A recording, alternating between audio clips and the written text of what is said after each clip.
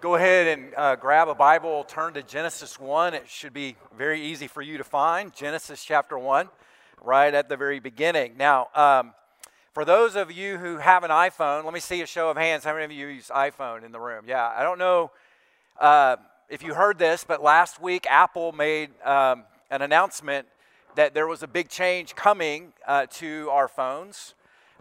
We've noticed how much our society is changing. We all have noticed the pace at which our society is changing. And so Apple's announcement is really a great illustration of the change that we're experiencing right now as a society, especially as it relates to gender.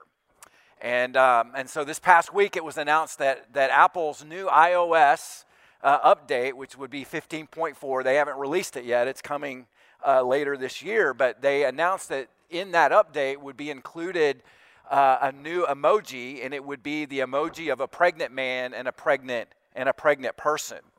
And they already have a pregnant woman emoji because that corresponds with reality. But the newest update is going to have this one, this pregnant man and pregnant person. So this really does illustrate kind of the cultural moment that we are in right now. It's really crazy that I would have to stand on the platform of a church and with all seriousness say that there's no such thing as a pregnant man. That's really where we are today. And it's really interesting. And so this latest trend of the culture is really being pushed in every level of society, whether it's the government and politics, certainly, public schools and women's sports, and even in progressive churches. And it's ironic to me that some of the same people that are quick to say trust the science are also the same people that are very much pushing this idea that there is such thing as a pregnant man. And so and it's just crazy when you think about it too, because if you go back 20 years and you were to talk about this, talk about a pregnant man, if you go back 15 years, I think if you go back 5 to 7 years, really, people would laugh at you at just the suggestion of this. And yet today in 2022, no one's laughing anymore because this is serious business. And so what we've been doing over the past several weeks is we've been in this series called Truth Over Trend. And I've been doing my best not to back away from these challenging topics. Sometimes during the week while I'm prepping, I'm like, why in the world am I doing this? But because it's quite challenging. But we are in this series called Truth Over Trend, and we're really looking at these ideas and truths or ideas and beliefs and practices of the culture that are prevalent today. And we're really just trying to examine them logically and then really compare them to the truth of God's Word. And that's what I want to do today as we kind of tackle this topic about gender. And so the underlying myth that is behind this pregnant man emoji is this, that gender is a social construct. So that's really the myth that's driving this, and I'll get to the myth underneath that one in just a minute. But the idea goes something like this, that gender is really, and this is according to those that are driving the transgender revolution, gender is not rooted in biology, they say, that it's really determined by society. It's determined by culture. And so as social construct theory goes, it's when we label a child at birth male or female, and it's that labeling that determines their gender. It's that labeling that sets them on a path that conforms with society's notions of male and female that really determines their gender, and that's how it goes. And so what is really trendy today is this approach to parenting that's called gender-neutral parenting. And gender-neutral parenting holds that gender, again, is not rooted in biology, and therefore the child should not be told what gender it is. The child should be able to choose their own gender. And so the concept goes from birth to age 4, parents are to really be careful and not label their child and not influence their child in either direction as it relates to their gender. And so about age 4, the thought is that the child would be able to kind of make their own choice at that point, and then they're off and running. And so Nancy Pearcey has written a book called Love Thy Body, and it's a very, very good book if you're interested in these kind of topics, what's going on in our culture, but it's called Love Thy Body by Nancy Pearcey. Here's what she says as she kind of describes the social construct theory this way, and this really kind of helped me to understand it, so I thought I would share it with you. She writes this: according to gender theorists, it's impossible to base gender on biological facts because we cannot objectively know those facts, and any other facts either. After all, we can make sense of facts only when we interpret them, and all interpretations are conditioned by our culture and history. Every definition of what it means to be biologically male and female is a product of cultural forces. And so that's really kind of what's driving what we're seeing today. It's that belief that is really inculcated the academy, and it's really influencing every level of society. Now, I talked about this in week 1 of our series, that everything that we're seeing in our society today is really based on the idea that there is no absolute truth, and so therefore you can't know the truth, and that's really driving everything that we're seeing today. And so I shared with you in week 1 that this statement that there is no absolute truth is really a self-refuting, illogical statement. Like it's self-contradictory. I mean, just think about what they're saying when they say this. Think about it this way: if all humans are trapped by what the culture tells them, and they have no access to truth, then how do gender theorists know that their claims are true? You guys following that? Yeah, I mean, how do they make that statement if we can't know the truth and we can't access it?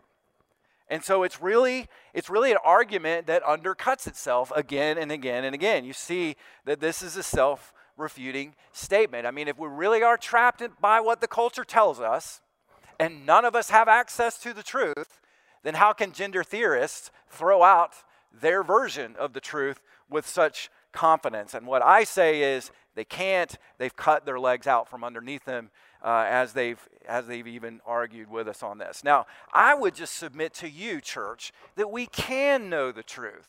And I would submit to you that we can know absolute truth because truth has been revealed to us by a loving God. Romans 1 talks about the fact that we know that God is real. We know that God exists just by observing creation. And so God has revealed His glory to us. He's revealed Himself to us. He's revealed His truth to us just in the sheer beauty of creation, just in the sheer complexity of creation. And what we find is that the entire universe witnesses to the fact that God is the creator and therefore the source of all truth. I would also submit to you that God has revealed to us truth in the human heart, that we have a conscience, and that this conscience informs us of right and wrong, with a knowledge of what is right and what is wrong. And so therefore, in every culture, in every time period, in every continent, lying, stealing, cheating, and murder and cowardice on the battlefield has always been wrong. It doesn't matter what the time period is. And that's because we have a conscience. Everybody has this revelation of God's conscience on them. But the news gets even better because God has not only revealed Himself to us in creation and in our conscience, but He's revealed to us specifically His truth in the Word of God. And He did it by sending His Son, the divine Word, Jesus. as the source of truth, as the ultimate truth. And Jesus said it like this: I am the way and the truth and the life. And what he's talking about there is this, that truth is a person, and he can be known. And so the question that I has, I brought to this whole subject of gender is, what's the truth about gender? What does the Bible say about gender? You know, I've done a lot of reading on this topic over the last couple of months. I've looked at a lot of scripture. The Bible says a lot about gender, more than we even realize or even give it credit for. And I wish I had a lot of time to dig those out for us today. But I'm just going to kind of give us an introduction today, and hopefully this will really equip you as we kind of move forward. But I want us to look at Genesis chapter 1, because I think God just makes it very clear from the very beginning all about gender. So I'm going to ask, if you're willing and able, would you please stand as we read God's word together? Genesis 1, verses 26 and 27. And so the writer of Genesis says this: Then God said, let us make man in our image, after our likeness, and let them have dominion over the fish of the sea, and over the birds of the heavens, and over the livestock, and over the earth, and over every creeping thing that creeps on the earth. Verse 27, so God created man in his own image. In the image of God he created them. Male and female he created them. The grass withers and the flowers fade, but the word of God, praise God, stands forever. You may be seated. All right, so what's going on in Genesis chapter 1? Well, you know, if you're familiar with Genesis 1, you know that God is busy creating. He is busy creating the heavens and the earth. So he's creating the animals and the oceans and the birds and the fish, and he creates man and woman, which is really the pinnacle, the high point of his creation. And so what we see in this passage very plainly is that in the creation of Adam and Eve, we see the genesis of gender. We really see that gender is a part of God's divine design for the sexes, right? In creation of the sexes. We see that gender is not a cultural construct, but what we see very plainly is gender is God's game plan. That gender is deeply embedded into the creation, really since the beginning of time. And it's at this point where we're now in a major conflict with what the world says. At this point right now, there's a huge conflict between what the word says and what the culture says. And so we have two competing, mutually exclusive views on this, or ideas on this. And idea number one is that there are two genders. That's the first one. Then idea number two is that there are many genders. In fact, when I was just doing some research on this topic, I tried to kind of find some consensus on how many genders there are. I couldn't find that.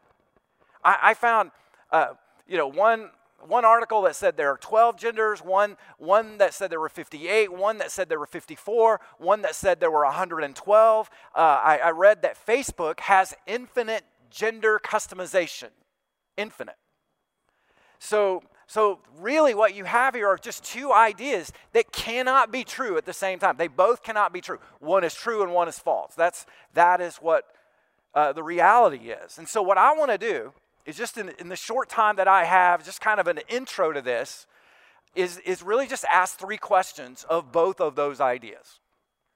So the idea is that there are two genders or there are many genders. I want to ask these three questions. Where did the idea come from? And then secondly, I want to ask, does it correspond with reality? And then third, what are the consequences of that idea? So that's where I want to go today as best I can. So as I do this, you just say a prayer for me as we kind of walk through this, and let's ask the Holy Spirit to really just guide us through this process, because this is right where we are all living today. So two genders, where does this idea come from? Well, I want to show you Matthew 19, verses 4 and 5. I've already showed you Genesis 1, 26 and 27, but let me just show you Matthew 19, because Jesus is talking here. And in Jesus' day, the topic of marriage was kind of controversial. So they asked him a question about marriage, and he didn't miss a beat in answering the question. Notice what he said. He answered, "Have you not read that he who created them from the beginning made them male and female?" And then he said, "Therefore a man shall leave his father and his mother and hold fast to his wife, and the two shall become one flesh." So this is how he answered the question. This is how Jesus answered the question about marriage. And what he's doing here is he's referencing the creation account. He is validating the creation account. And he asked the question, have you not read? Have you not considered that in the beginning God created them male and female? So what he does is he is asserting a truth here that the idea of two genders comes from God himself. That God created it in the beginning of time. And so that's what he is putting forward as truth. I will go a step further and say, not only was gender God's idea and that he created the two genders, but I will submit to you, church, that both genders flow out of the very nature and character of God himself. It's not just he merely created it. This flows out, masculinity and femininity flows out of the character and the nature of God. And I want to show you this right from Scripture. Now let me just do it this way. I want to kind of set it up this way, so stay with me. When you think about gender, how would you define it? As you think about masculinity, how would you define that? Or femininity, how would you describe that? As soon as you start to try to define it, it gets kind of awkward.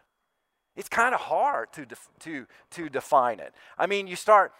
Typically, and this is what I found myself doing, I started going through kind of characteristics of masculinity, and then characteristics of femininity. And then I kind of caught myself because, I know, here's the list of masculine characteristics, but I know some girls that kind of have some of these.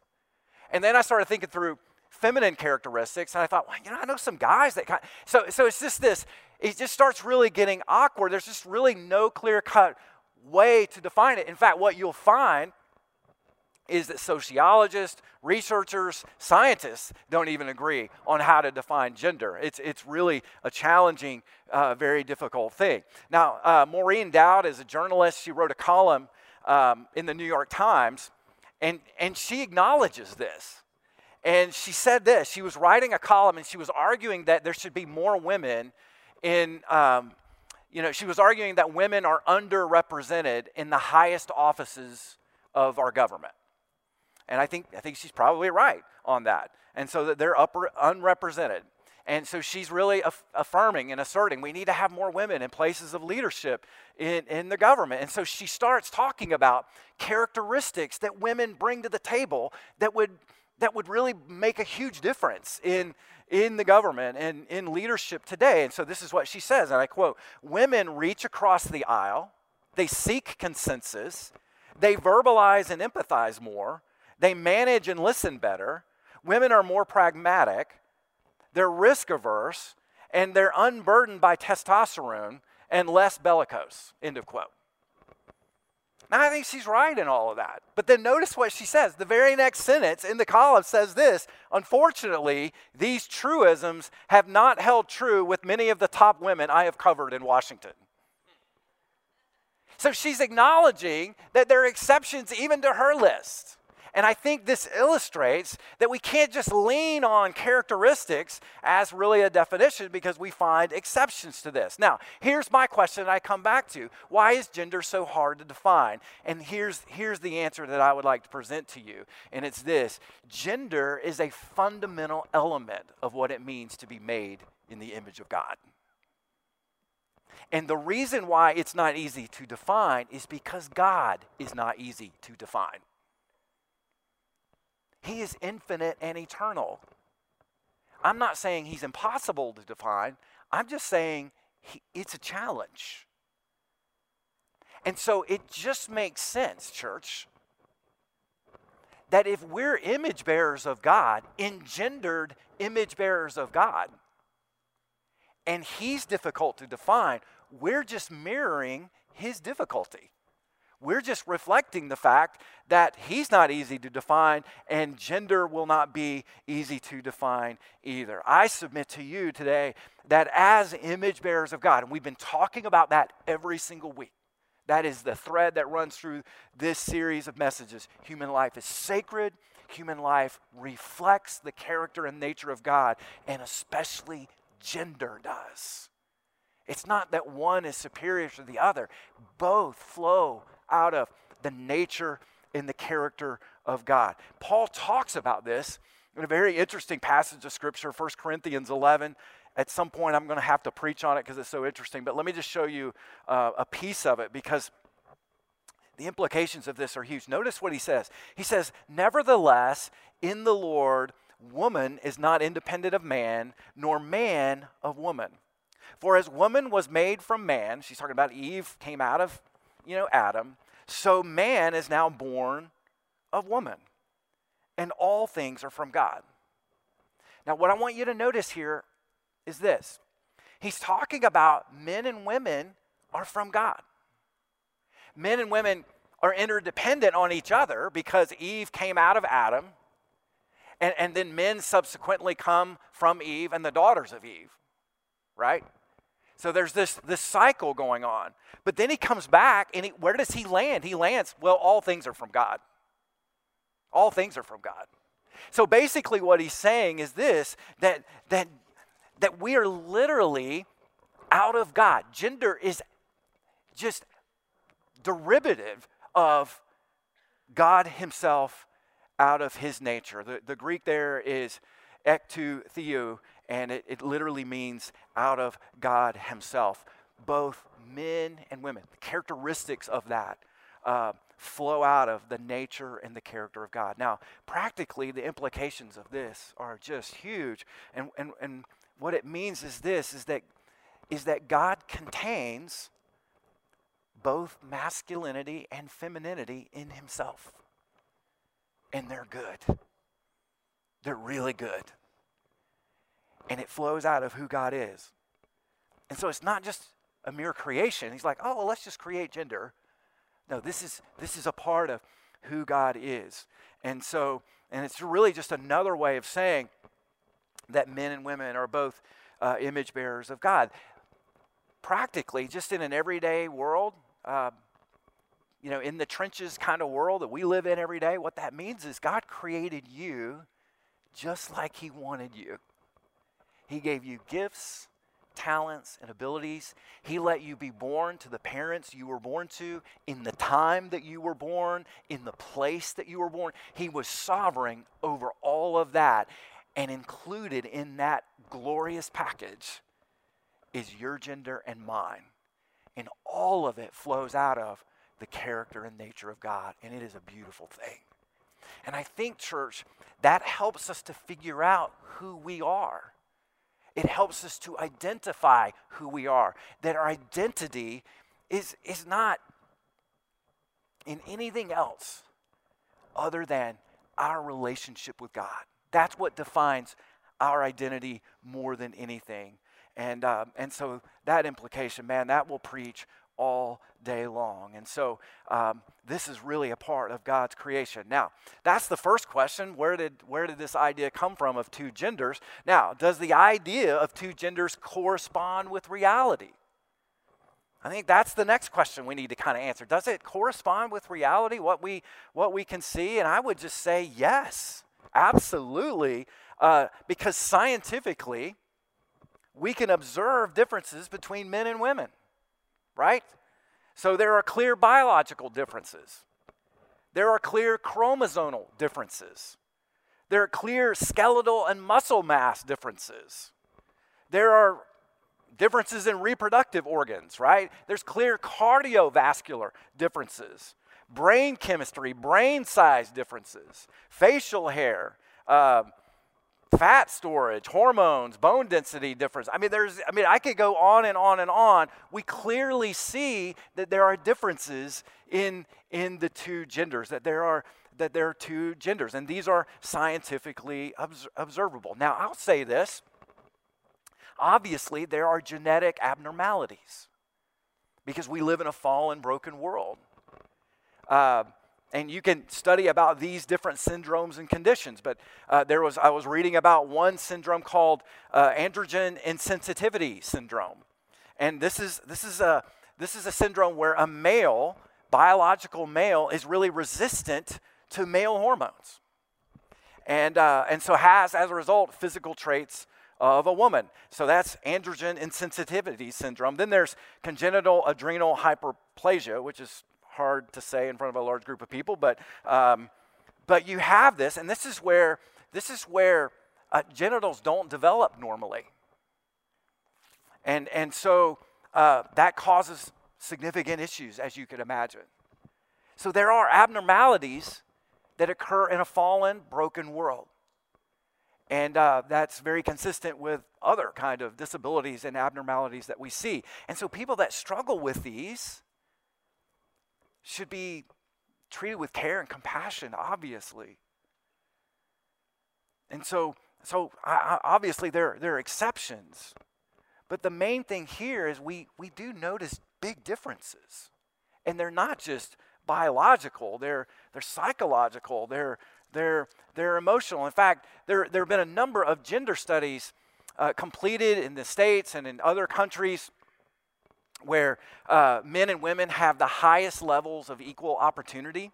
And it's interesting because men and women in those studies showed the highest discrepancies between the choices that they made when it comes to education and occupation. So they've done studies all over the world of men and women, and they just see huge differences between the genders and how they choose, for example, their education and even their occupation. And so you see that fewer women enter engineering, science, and technology fields. And then fewer men enter social service fields. And so you really see that. Men are drawn to things, women are drawn to people.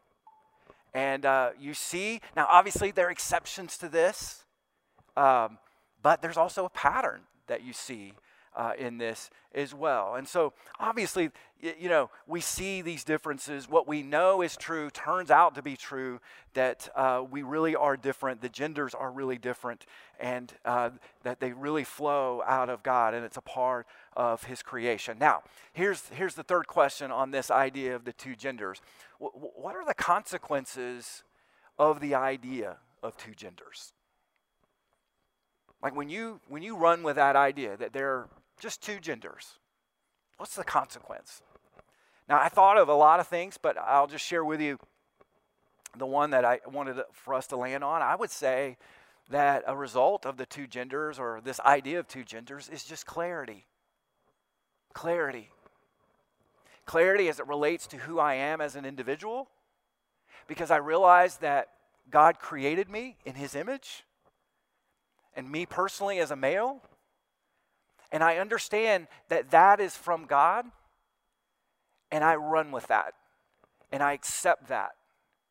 And so that's a good thing. That's like all the other ways that God created me. He created me 5'10", right? He didn't, sometimes when I was in high school, I wanted to be 6'5", 230, and wanted to be a star football player. But that's not how He created me. And so I had to come to a place of just saying, I'm going to accept who God created me to be, because He's sovereign, and my life is a gift for Him. So it brings great clarity when I begin to see this is His idea.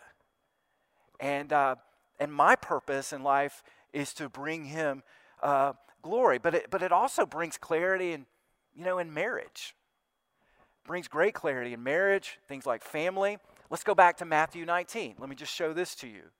So we just read it, but let me dig into it a little bit more. So they're asking Jesus about marriage, and notice what He says. He answered, have you not read that He who created them from the beginning made them male and female? And said, therefore a man shall leave his father and mother and hold fast to his wife, and the two will become one flesh, so that they're no longer two, but one flesh. And so therefore what God has joined together, that's marriage, let no man separate. So what Jesus is doing here is He's making it very clear that marriage was designed for one male and one female.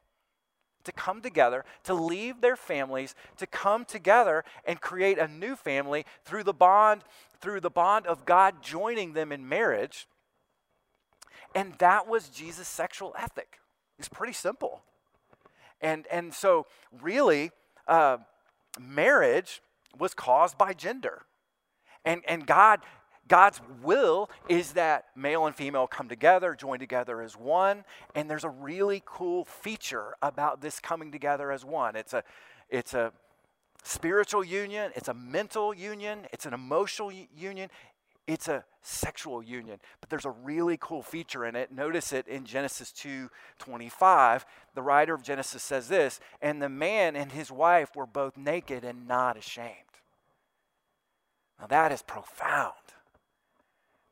And so man and his wife, Adam and Eve, were naked and they were not ashamed. And so what this really points to is that God's design, God's original design for men and women is that there would be no trace of insecurity, there would be no trace of fear, no trace of shame, and no trace of confusion around their identity, their sexuality, and their gender. That was God's original design. I think one of the best parts of the creation account is Genesis 1:28. This may be the greatest command that's ever been commanded. And God blessed them, and God said to them, "Be fruitful and multiply." I think that's the greatest command in the world. He's basically saying, you know what the translation is? Go and make babies, have fun. That's what it is. And so it's interesting to me as God is laying this out that God doesn't have to give Adam and Eve instructions in how to carry that out. Like he knows they're going to figure that out, that a man and a woman are created perfectly for that to happen. And it happens beautifully. And what's the result of it? Life. So when a man and woman come together in the bonds of marriage and under vows and commitment, they reproduce, they multiply, they bring forth life. Who's the life giver? God is. And it brings tremendous glory to him in that way. So that's really the idea of two genders. Now, what about this idea of many genders? Where does that idea come from? Now, I've given you a little bit of the history of that, but let me give you an example of this. When we think about this idea of many genders, which is taking over our society right now, there's a doctor by the name of Dr. John Money. He was a doctor and a professor professor of pediatrics at Johns Hopkins Medical School, and beginning in 1951. And he was one of the first ones to advance this theory that gender is a social construct. Now, it has its roots in Rousseau, the philosopher in the 1700s, but Dr. Money is the one who really took it, and we're seeing the fruit of his work today because he was the driver of it. He was the one who introduced the term sexual orientation and also gender role. Well, in 1965, he founded the Johns Hopkins Gender Identity Clinic. And it was there that he met a family called the Reimer family. The Reimer family had two twin boys. And so one of the twin boys experienced a botched circumcision. And so what Dr. Money did is he connected with this family because he wanted to test his theories on gender on them. So he convinced the Reimer parents to remove the sexual organs of the child that had the botched circumcision and to raise that child as a female.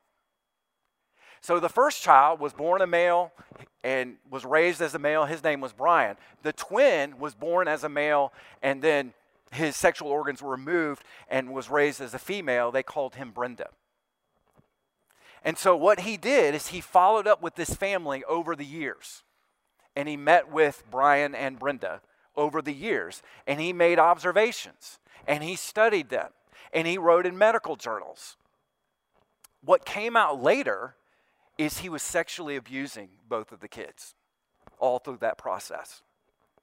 And not only that, but he reported in medical journals during those years of meeting with these two kids that his theories on gender were provable, that he could prove them. He had evidence. And he wrote about that. And not only that, but in an effort to convince doctors to prescribe what we now know as gender reassignment surgery, he completely ignored in his writings what happened to the boys, or what happened to Brian and Brenda. See, later in Brian's life, as a teenager, he overdosed and died on drugs. And then Brenda, when Brenda found out what had happened to him at age 14, he changed his name to David and began transitioning back to a boy. And then later he committed suicide. Now, you're not going to hear that in the media today. Downstream of all the propaganda and these current ideas on gender is death and destruction. That's where it leads. And so in the early 70s, there was a man by the name of Dr. Paul McHugh, and he was also at Johns Hopkins during the time that Dr. Money was there, and he was an opponent of Dr. Money. And he wrote extensively and spoke extensively that gender reassignment surgery was a violation of medical ethics, mainly do no harm. And he claimed that in no other psychological problem would you ever prescribe surgery. That's what he said. For example, so if somebody's struggling with anorexia, you're not going to prescribe liposuction for them. If somebody did that, they would be sued for malpractice and abuse, because that's what it would be. But that's what's happening today. And what is currently going on in an effort, and this is a condition, it's called gender dysphoria. And really, gender dysphoria is this. It's defined as someone's sense of themselves, it does not really align with their gender. So their awareness of themselves, their sense of themselves doesn't really align with their biological gender. And so that's called gender dysphoria, and it's classified as a mental disorder. But what's happening today, tragically, is that children as young as 8 are being prescribed powerful medications and drugs to block the onset of puberty. And it has catastrophic, irreversible effects, not only on their brain development, not only on their physical development, their body development, but their emotional development as well. And one endocrinologist said this: gender dysphoria is not an endocrine issue. It's a psychological one, and it should be treated with psychological care. But that's what's being pushed so much in our society today. That's the truth behind it. And so then I asked the question, our second question of this. That's where the idea of there are many genders originated. Well, does the idea correspond with reality that there are many genders? And I think we know the answer to that. I think we've already answered that. I think we see major differences in 2 genders. So the answer is no. And I think that's verifiable. I think we know it in our mind and in our heart. And I would just say this: if we allow children just to ask questions, and if parents will just lovingly guide them through puberty and adolescence, even as they wrestle with this whole question of who I am, who am I? I think confusion over time diminishes with parents who are just nurturing their kids in a loving way.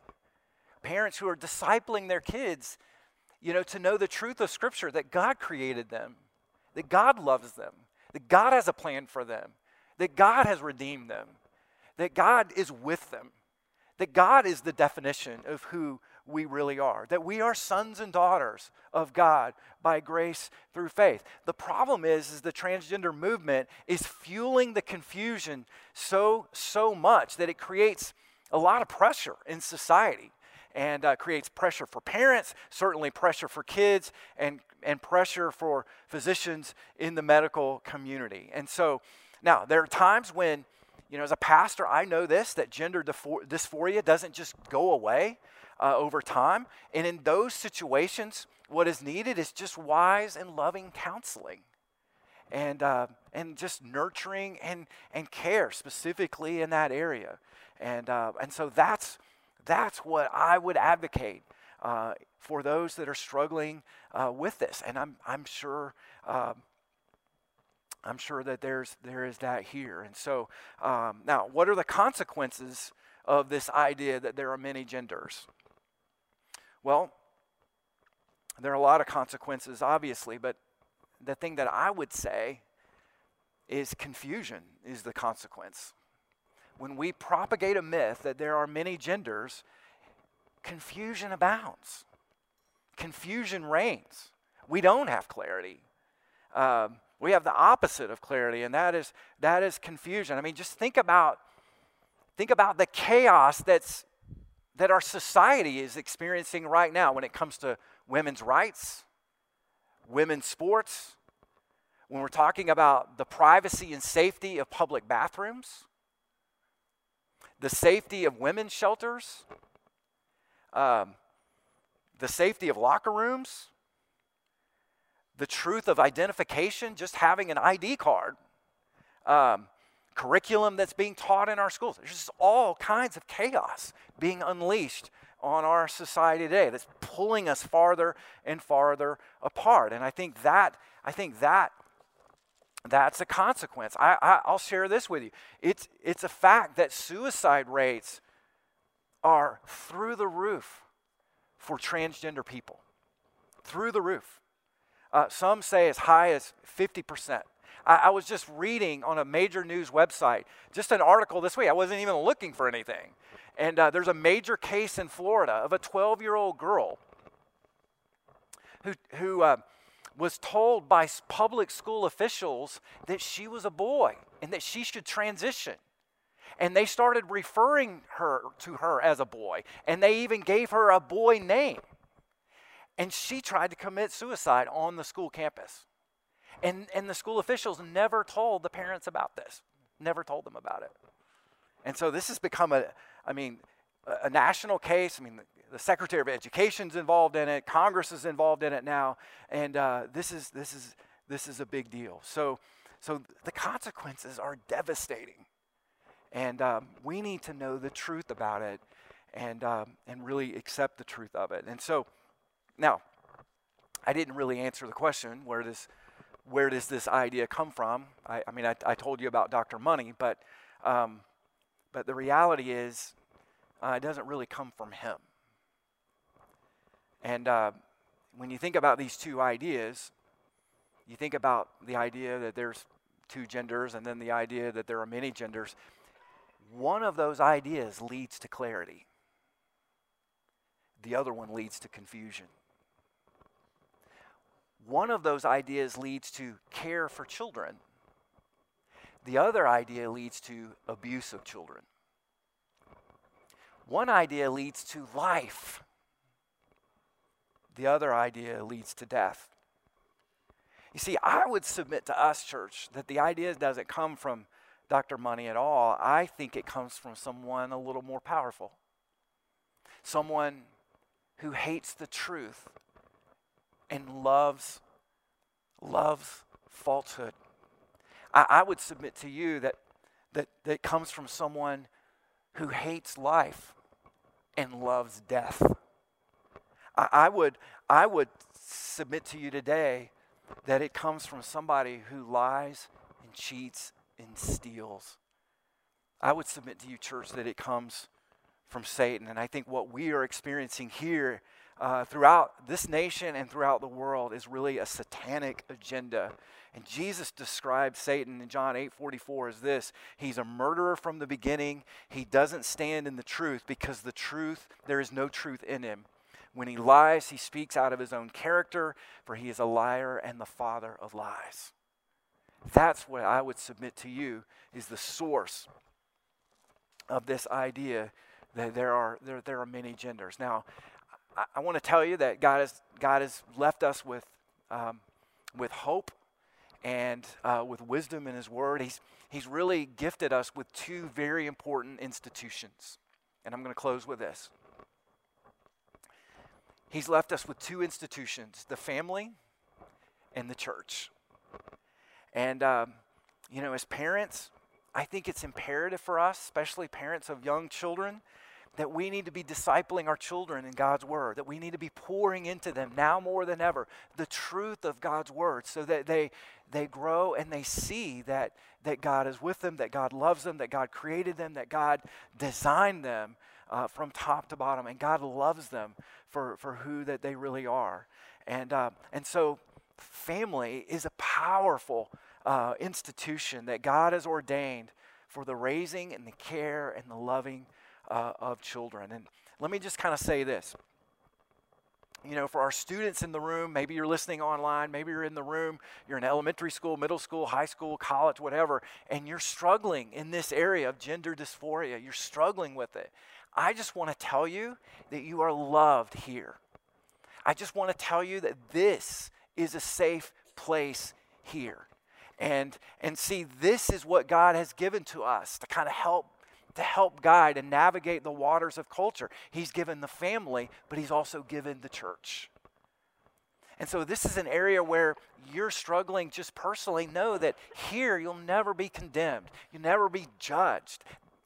The gospel never calls for that for any occasion, period. And so I just want you to know that we will love you, we will walk with you, we will condemn you we won't condemn you as you walk through this. And so I would say this, as a church, as we look to the short term and the long term, we need to understand that we have to be prepared for people coming through our doors that have kind of bought into this and have been broken by it. And we need to show care and compassion and love and patience to those who are trying to figure this out and kind of navigate who they are in Christ. And so we want to be that kind of church. Does that make sense, church? You guys tracking with me on that? And we want to be that kind of place where we offer truth and grace. We offer love and compassion at the same time as we fulfill God's word and what He's called us to be and to do. See, really the truth of the matter is this. Sin is so pervasive, that it's affected me, it's affected you, it's affected all of us. And every single one of us, we've stood in front of the mirror and we've bought into satanic lies, right?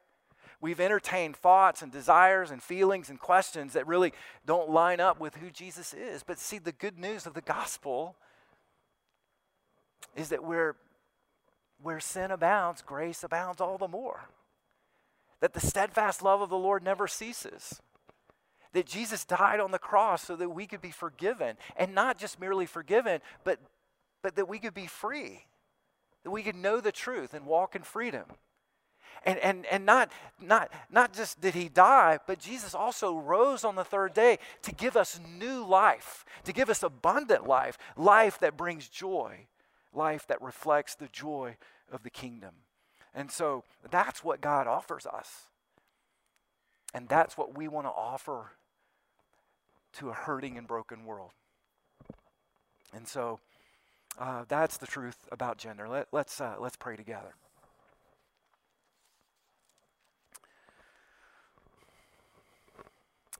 Heavenly Father, we stand amazed at your grace. We stand amazed at your mercy. And we are thankful for the truth that sets us free.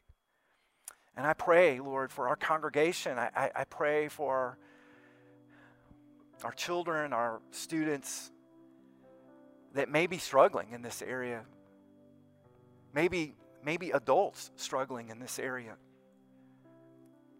And so, God, thank you that you've called us to be people of grace and compassion, people of truth, people that reflect your word. And so, God, I pray that we would be that community, that would characterize us. Not that we have it all together, because, God, we don't. We're all beggars looking for that bread. Thank you that you're the bread. You're the bread of life. And so we feast on your truth. And we know the freedom that comes from your truth. So, God, just move in our hearts, and let us be ambassadors for you. Let us reflect